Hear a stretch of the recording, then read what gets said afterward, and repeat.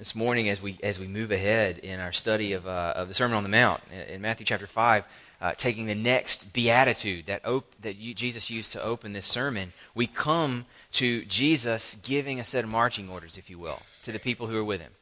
What he's been doing in these beatitudes that start his sermon is profiling the kind of person who's with him.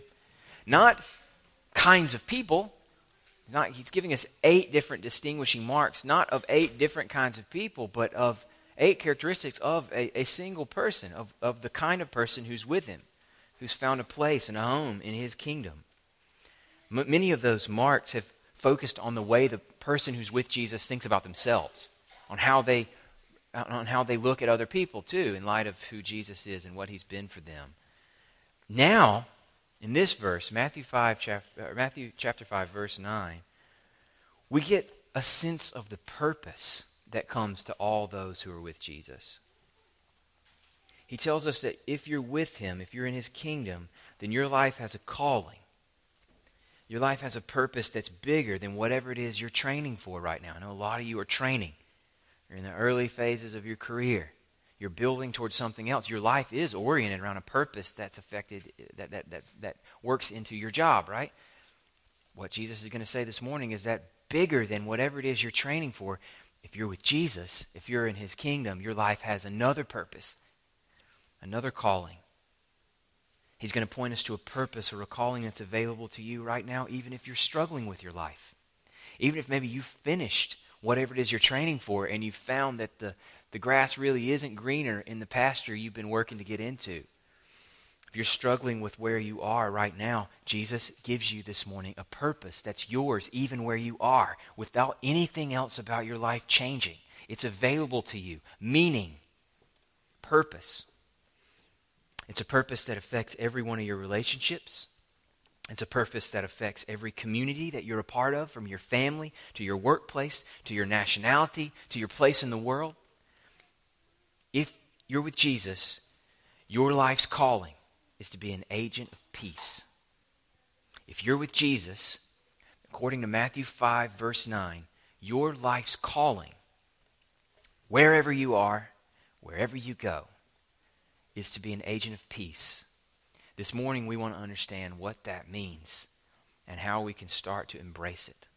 Would you stand with me in honor of God's word while I read our text for this morning? This is Matthew 5, verse 9.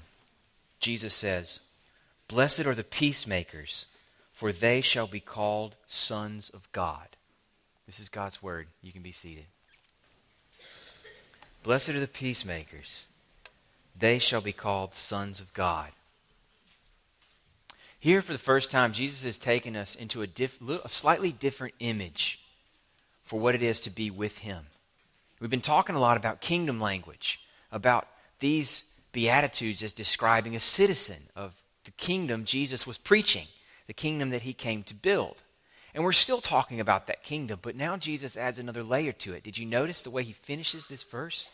They shall be called sons of God. Now he's moving our minds, and with our minds, our hearts, from this focus on citizenship to a focus on the family. To be with him is to be part of a new family.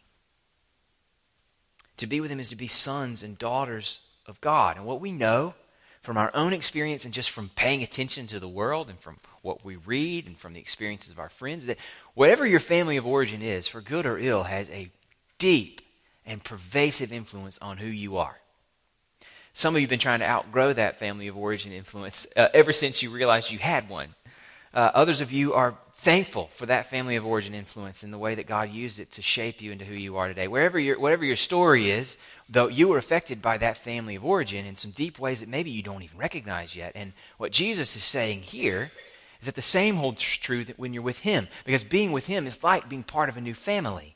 And being part of that family is to take on a new identity, a new resemblance, a new mark that shows you're with that family. In fact, when he uses this sons of God phrase, he's using a Hebrew shorthand for one who resembles the character of another.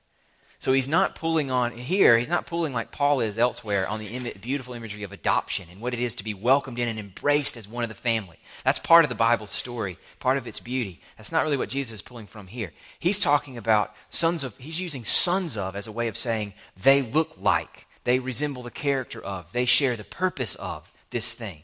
Later in Matthew, he's going to use the same phrase a couple other times.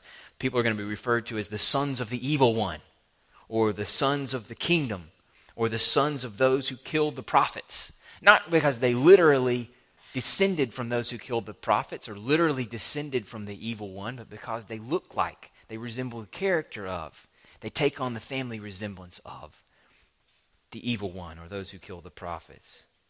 So, when he says that we're sons of God, that the blessed are the peacemakers, they shall be called sons of God, he's saying that the peacemakers are those who share the character of, those who pursue the same work of God. What he's saying is that children of God will seek the sort of peace that God is making in the world. So if we want to understand what Jesus is telling us here, if we want to understand it and then start to embrace it, start to reflect it, then we need to understand what sort of peace God is making. Our peacemaking will resemble God's peacemaking. So what kind of peace is God making in the world? And along the way we'll be asking, where does this peace fit in with what I'm doing with my life? How does this purpose Jesus is describing fit into the purposes for which I'm living my life? That's what we want to unpack together. And I want to do it in 3 steps. 3 steps that highlight the peace God is making in the world. The peace we'll join him in if we're sons and daughters of God. Here's the first one. You can follow along on the worship guide. Take notes there if you want to. This outline is listed there for you. Here's the first one. If we're children of peace, sons and daughters of God, if we're the peacemakers Jesus is calling blessed, then what we'll embrace is peace with God, because that's the kind of peace that God is making. God is making peace between himself and all of those that he's created who will look to him, embrace his peace, and lay down their arms. The peace that Jesus came to establish is a peace between God and individuals who'd been hostile to him, who'd been at war with his design for their lives. The gospel is a story of peace, of a peace established unilaterally by God with people who don't deserve it and wouldn't seek it on their own. There's a lot of places I could take you in the New Testament to show other writers unpacking what Jesus is referring to here in such a short, pithy way. I just want to point you first of all to Romans chapter 5. It'd be helpful for you to flip over there, because I'm going to point to a couple of things to make sure you know what Jesus has in his mind when he's talking about peacemakers. One of the most beautiful descriptions of the gospel comes out in Romans chapter 5, the first 11 verses, and it hinges on peace. Paul opens this chapter with this proclamation: we have peace with God through our Lord Jesus Christ. And then from there he launches into describing what had to happen for us to have peace with the God who made us. All of us in our sin declared a sort of war on God, an insurgency against the king. We choose our own rulers instead of accepting his rule. We make rulers of ourselves, is what it comes down to, instead of accepting his rule over us. But the news of the gospel is that God loves sinners anyway. Jump down to verse 6. While we were still weak, at the right time, Christ died for the ungodly. It's a unilateral peace. God shows his love for us. Paul continues a little further down. God shows his love for us in that while we were still sinners, still hostile to him, still with nothing for him, while we were still sinners, Christ died for us. Paul picks up this same theme in Colossians. I read from this before we celebrated communion. The same theme of peace made with hostile parties. Remember, in him with all the fullness of God was pleased to dwell. This is Colossians 1. Through him to reconcile to himself all things, whether on earth or in heaven, making peace by the blood of his cross. He takes those who were once alienated and hostile, Paul writes, doing evil deeds, and he's now reconciled them by his own body on the cross.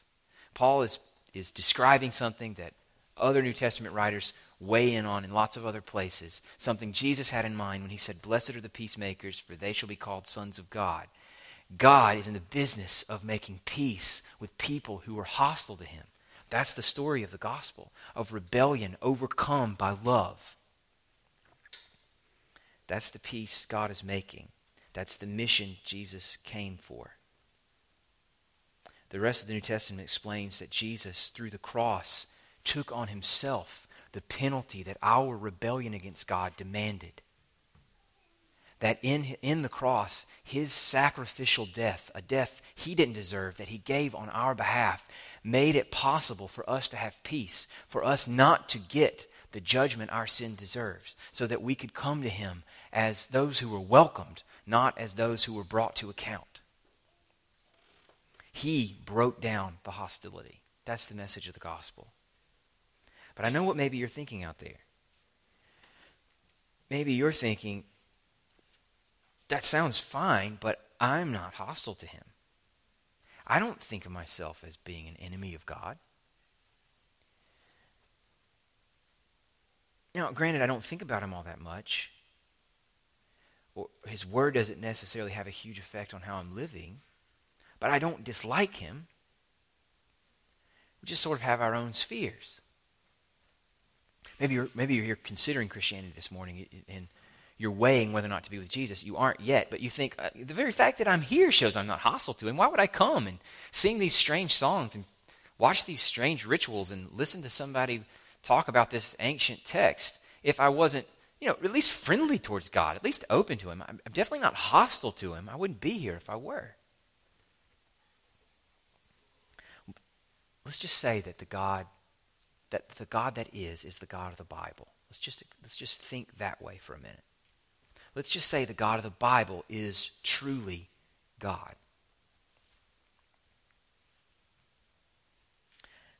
How do you think of the God of the Bible as he's described in the Bible? Don't you, to whatever extent you're familiar with the Bible, don't you often find yourself kind of bristling at some of the things he says there or that are said about him?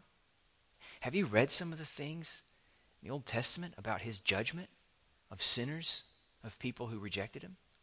Judgment sometimes of entire nations? Have you read, even in the New Testament, even in the mouth of Jesus, all of his language of judgment for those who won't embrace the peace he offered? Haven't you read his claims to have absolute authority over you and everyone else? Maybe you've read some of his claims that tell us really clearly that everything he does is for his own glory. That even when he saves people, he does it to prove how glorious his love and patience and grace are. Do you like what you read of God in the Bible? I don't think I'm going out on a limb to say there isn't one of us here who likes everything we read. That we're confronted by an other when we read the Bible and its portrait of God. Someone who is not us, who doesn't always think like we do, who challenges what we think and love about ourselves. Not one of us likes what we read all the time. That's because we're hostile to him in mind. Or think about how you choose to live, the choices that you make. Let's just say the God of the Bible is the God that is. Makes it very clear how we're supposed to love other people. That we're not supposed to gossip. That we're not supposed to be quick to take offense. That we're supposed to be long-suffering and merciful, even when people don't deserve it. That we're not supposed to indulge all of our desires. That we're supposed to see even things like our sexuality as given to us by God to be used in a way that honors him. Think about the choices the Bible calls us to make, and now think about the ones you make. How often do you choose to live either in outright rebellion against what he says, or at best in neglect of what he says, as if he doesn't have the right to command? Or think about your own feelings, your affections. Let's say the God of the Bible has done what the Bible says he's done for you. that he has given up the thing most precious to him in all the world, his own son's life, to make peace. Let's think about his promise to give you an inheritance that will never fade, that can't rust, that can't be stolen, that's as secure as his rule over everything that is. And now let's think about how you feel towards him in your day in and day out. How often are your affections towards him cold at best? How often have you felt angry that he hasn't given you what you wanted? How often have you been quick to judge his promises based on what you're getting out of life? And to judge that he can't give you all the things he's promised if he hasn't also given you this thing you wanted. Is it not true that we're hostile to him in our hearts, in our minds, in our wills? Friends, until we recognize that we do have an embedded hostility towards God, we won't be able to see and embrace and love the fact that he has made peace with us.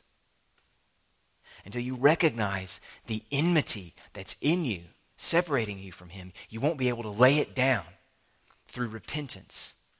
And repentance is the only way anyone ever comes to God and enjoys his peace. Repentance is a political term. It's a laying down of arms. It's a pledge of allegiance to a new Lord, a new master. And until you recognize you haven't embraced his rule over you, that in fact you've been hostile to him, you won't be able to, with eyes open and hearts that are sensitive, embrace the peace that he's offered you.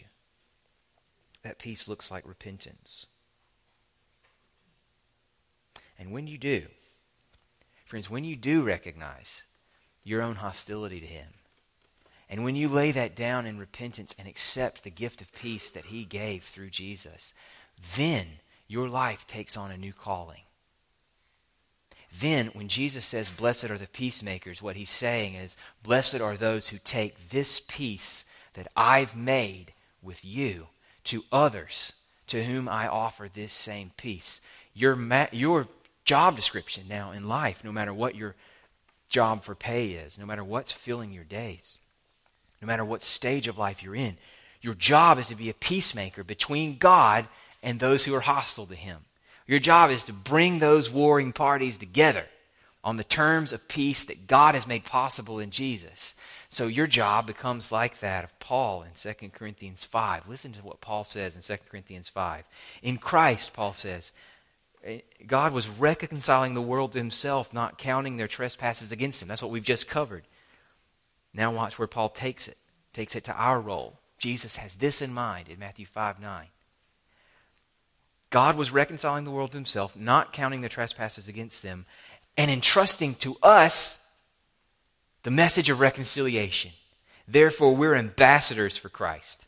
God making his appeal through us. Listen to Paul's language. We implore you. His whole heart, his whole life is bound up in offering this peace to those who are hostile towards God. We implore you, on behalf of Christ, be reconciled to God.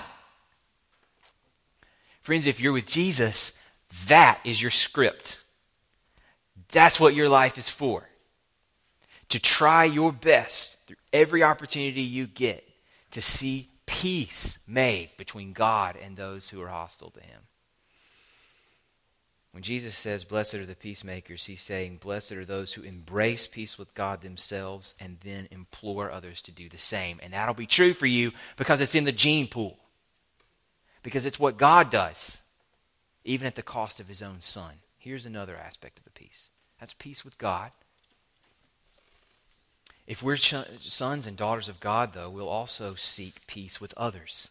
If you think about the peace that God made in Christ as the site where a pebble hits the surface, the unbroken surface of a lake, then you think about the next things we're going to talk about is the ripples that come from that site. That impact changes its surroundings, right? So peace with God in Christ, blam, hits the surface of the water. Ripple number one, in the way the New Testament talks about it, is peace among people who otherwise wouldn't have very much for one another. Peace among those who were bound by Jesus. Peace among those whose identity is now much more centered on him than on anything else that was true about them before. This is all over the New Testament. We don't have the time to go into all of it. I want to point you just to show you that this is what Jesus has in mind. I want to point you to a place later on in Jesus' own sermon to show you this is where he's headed. So later in Matthew chapter 5, later in the Sermon on the Mount, Jesus uses this same phrase, sons of God, only this time he says, sons of your Father. In another place to show you will act like this if you're sons of the Father. If you're sons of the Father, this is what your life will look at. It's in Matthew chapter 5, verses 43 and following. And in that section, his point is, if you're sons of your Father, then you're going to love your enemies. He starts out saying, you've heard that you're supposed to love your neighbor as yourself. That's a big part of the law. One of the most important things that should be true for those who are with God. But I say to you, you're supposed to love your enemies. He goes on. That if you're sons of you may be sons of your Father in heaven. What's your Father in heaven like? Well, he makes the sun rise on the evil and on the good. He sends rain on the just and on the unjust. He even shows love towards people who don't love him, who reject everything that he's called them to. He still shows love on them. If you love those who love you, Jesus continues, what reward do you have? Don't even the tax collectors do the same? If you only greet your brothers, what more are you doing than others? That's not distinctive. Everybody greets people who like them. Everybody loves being loved and tends to respond to that love with some sort of affection. That's not distinctive. No, what's distinctive, what shows you're with God, what shows you're his children, is when you love those who are your enemies. When you find peace with those who don't deserve it.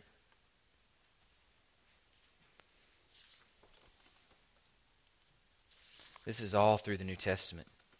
Read Ephesians chapter 2, verses 13 to 21 later this afternoon.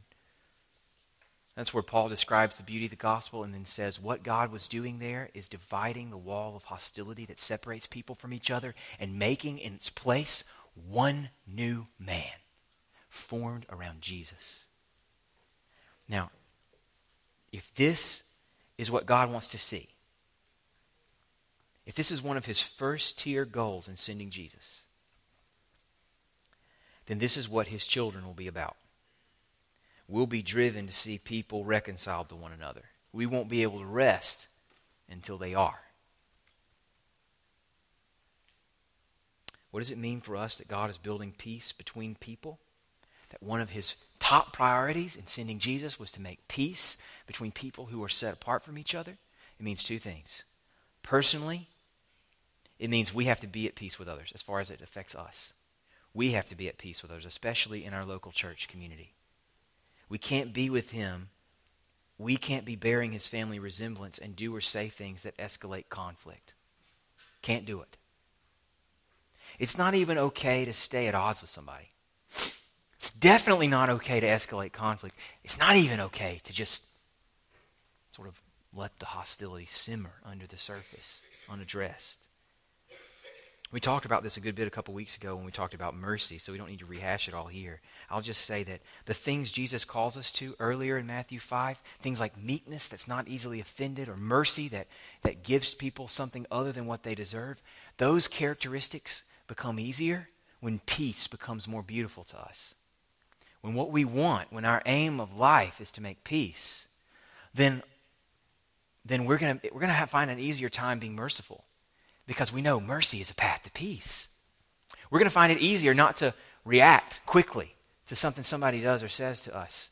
Because we know this is a path to peace. And what I really want is peace. We have to love peace more than we love drama. We have to love peace more than we love respect. We have to love peace more than we love anything else. And when we do, it gets a lot easier to have mercy, to be meek, to be poor in spirit. So the question is, friends, where do you need to seek peace this morning? What relationships are not what they need to be? What sting from a harsh word said, are you still carrying with you that's making it harder for you to engage somebody that you're in covenant with? Today is the day to lay that down. Blessed are the peacemakers. If you're a son of God, a daughter of God, you don't get to hold on to a hostility Jesus died to put an end to. Don't get to do that. Where do you need to seek peace?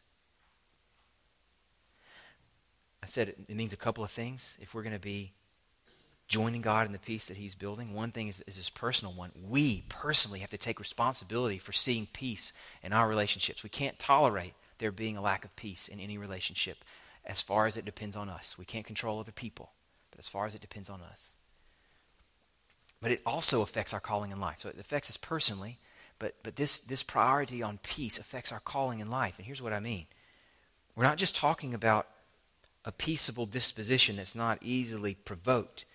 Here he's talking about peacemakers, about people who are actively engaged in bringing peace, who see their job as trying to help other people who are not at peace come together. Part of your job, if you're with him, is to seek peace where it doesn't exist. Sons and daughters of God do everything they can to help other people come to peace, and they never do anything to stand in the way of it. Friends, here's what that means. Let me take it down another level. Here's what you can't do. As a Christian, you cannot endear yourself to someone at the expense of someone else. No matter how good it feels to be the one who gets it, no matter how good it feels to be the one who's not like the rest, who's worthy of friendship, of trust, of safety, of respect, no matter how good it feels to be taken in on the inside by someone because someone else is being pushed to the outside, no matter how good that might feel, you cannot bite that apple. Because if you're with Jesus, you care more about peace than you do about that person feeling warm and fuzzy towards you. You can't tolerate having somebody closer tied to yourself than they are to the community at large. There is no peace for the believer apart from the peace of the whole. We can't rest if our community around us isn't peaceful. So just because somebody has brought us in doesn't mean we can stop there if they're pushing someone else away. Now, that means when someone comes to you with a problem, they have with someone else, you owe them more than empathy. The empathy can be the easy part, especially when it's somebody else they're mad at. But if you're with Christ, if you're a son or a daughter of God, you owe them more than empathy. What you owe them is also counsel and help to see the other person differently. What you owe them as a peacemaker is an attempt as well as you can to help them see where that other person might be coming from. To help them go towards that other person to find out for sure. To help them lay down their arms and go to the other person with the genuine desire to be reconciled. What you must never do is pour gas on the fire someone else's hostility towards another member of our community. Can't do it if you're with Jesus. What you must do is take up the cross of getting involved to help them find peace. That is a cross. That is painful. Sometimes it'll mean that you get some of the mess on you. It can mean that you'll be misunderstood. It can mean that you'll be identified with things that the person doesn't like, even when you don't feel or do or think the things that they think you do. It may mean that you'll get caught up in the conflict. It's at the very least going to mean a lot of work to avoid prejudice, to try your hardest to see where both people are coming from. And you might end up failing. Bringing people together is exhausting work. It'll take you to the edge of your ability and way beyond. It is messy. It's inefficient. And it often seems unproductive. But it is your Father's work. And that means it's your work. And it's good and beautiful work to do. It's work all Christians do. It's what we do. if we're sons and daughters of God. The first promise in our church covenant that members sign when we join our church is a promise to work and pray for the unity of the Spirit and the bond of peace. Those words are straight from Paul in Ephesians chapter 4. We know that everything else we want to be true about our life as a body of believers starts with our unity in the bond of peace. We will work at it. We will pray for it. And that means, friends, I'm especially talking to you as members of our church now, your job is to make sure with whatever opportunities God gives you, our church is peaceful. And here's the last thing. I want to just close by pointing you to one more layer. Talk about peace with God. Talk about peace on earth. Or talk about peace with others. Those two are the two things Jesus has most in his mind based on where he goes later in the sermon. But I want to conclude by pointing you towards another layer to the story of peace as it plays out in the whole scope of the Bible's message. Jesus has mostly in mind the peace that he is making between God and hostile individuals, and then the peace that those people have with one another once they're with him. But if you zoom out, and if you follow the course of this peace word as it plays out in the story of the Bible, you find that there is a whole nother macro level of peace that God is committed to establishing. A peace that's defined by wholeness, by flourishing, by the absence of fear, by the absolute, total absence of violence. It's a theme in the prophets. It's one of Isaiah's favorite themes. Early on in Isaiah's prophecy, he prophesies a time when people will take their spears and hammer them into pruning hooks. They'll take their sword and they'll hammer them into... They're making these things into instruments of flourishing, of cultivation, instead of instruments of death. Then in chapter 9, one of the passages we read at Christmas, one of the first descriptions of the Messiah who is coming, Isaiah says, one day, every boot of the tramping warrior in battle and every garment rolled in blood will be burned as fuel for the fire. For to us a child is born, to us a son is given, and the government will be on his shoulder.